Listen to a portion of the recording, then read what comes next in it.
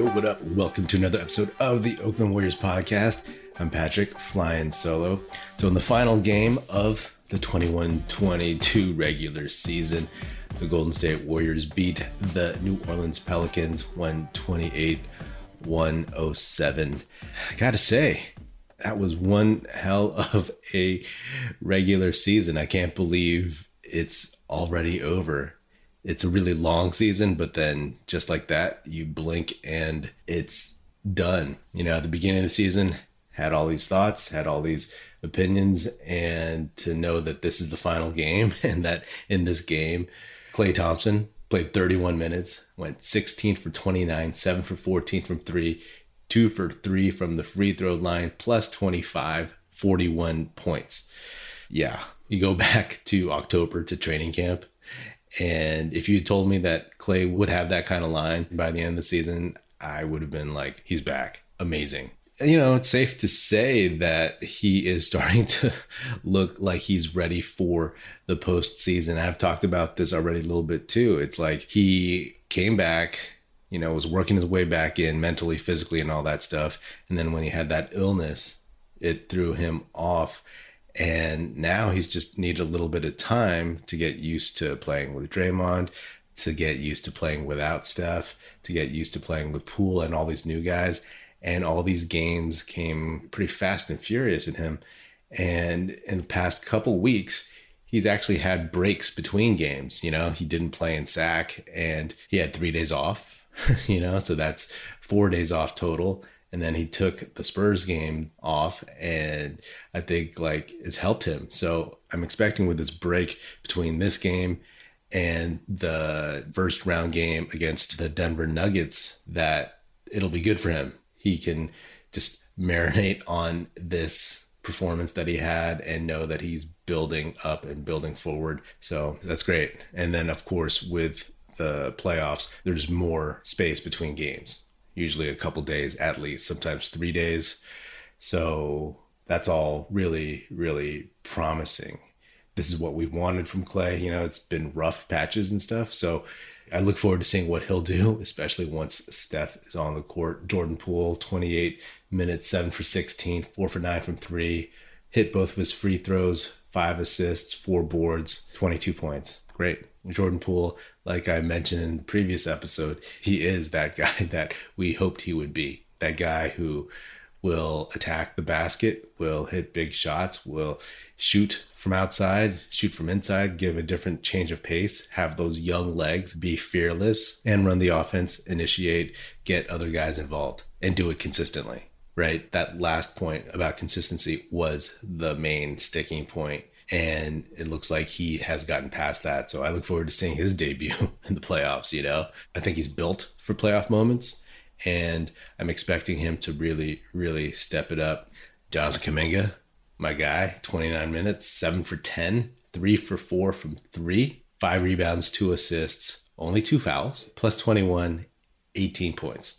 Another little sample for why he should get some legit playoff minutes. And don't get me wrong, I'm not saying that he should be playing 25 minutes a game or anything like that in the playoffs, right? The playoffs are a different beast. It is tougher, but he shouldn't be getting 4 minutes like he was getting for the last couple of weeks. Once Andre Iguodala got back into the lineup and Kerr started going with all the vets, like he can't just play 4 minutes. Yeah, in this game, the Warriors built a pretty big lead and then they let it slip, but then they took it back against a play-in team. A play-in team that didn't have anything to play for, pretty much. But hey, you know, when the Warriors were playing pretty poorly a couple weeks ago, what I hoped, looking at the schedule, is that they would at least sweep their final few games, because that would build momentum, make them feel good about themselves, create some good vibes around the team, around the fan base as well. And that's what they did. Got to be thankful that the schedule makers gave the Warriors a pretty decent opening season schedule and ending season schedule, right? They started the season strong, very strong, and then these past few games, they finished strong. You know, it was just like play some mediocre to bad teams and get your mojo right. And now they got 5 days off to work on things, to get healthy, to get right, to plan for the Nuggets, to get all that stuff set up. But real quick, Aram and I are going to do a playoff preview soon, but I just wanted to talk about the Nuggets. I've been saying that for me, I wanted the Utah Jazz ideally because they don't scare me. They have nobody on their team that really jumps out as a threat, especially in the playoffs. They're not good playoff performers in general, but to me, getting the Nuggets is fine. I've said that. And part of it was also because for the last couple of weeks, we didn't know if Michael Porter Jr. and or Jamal Murray would be coming back. And we know now that it doesn't seem like they are. And even though the Nuggets beat the Warriors in the season series 3-1, Draymond didn't play in any of those. You go back to end of December, right? Like when Draymond was out for one game, and then there was that game where the Nuggets could have fielded a team and played against the Warriors. This was when there were a lot of guys missing due to COVID and COVID protocols, but the Nuggets chose to punt on that game, and Draymond was available. Draymond actually talked smack about Denver not playing in that one, but that game was pushed until recently, and that was a game that the Warriors played well in with their subs, but then they lost. So bottom line is the Denver Nuggets have Nikola Jokic, right? And it's a question of, do they have the best player in the series? Maybe, maybe not. Depends on how Steph looks when he gets back. But without Jamal Murray and Michael Porter Jr., it's going to be even tougher. And let's face facts.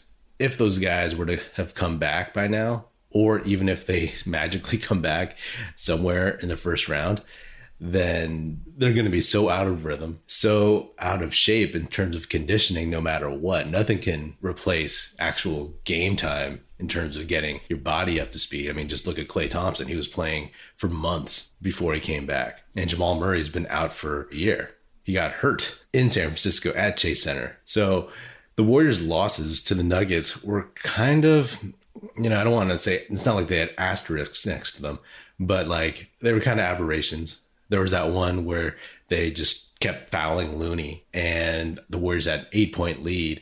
But then because Looney missed most of his free throws, it mucked up the game and threw the Warriors off, and the Nuggets came back and they won. So I guarantee you that kind of thing won't happen again. But we'll see if Mike Malone decides to hack Looney or hack Andrew Wiggins, which is something I referred to in the last episode.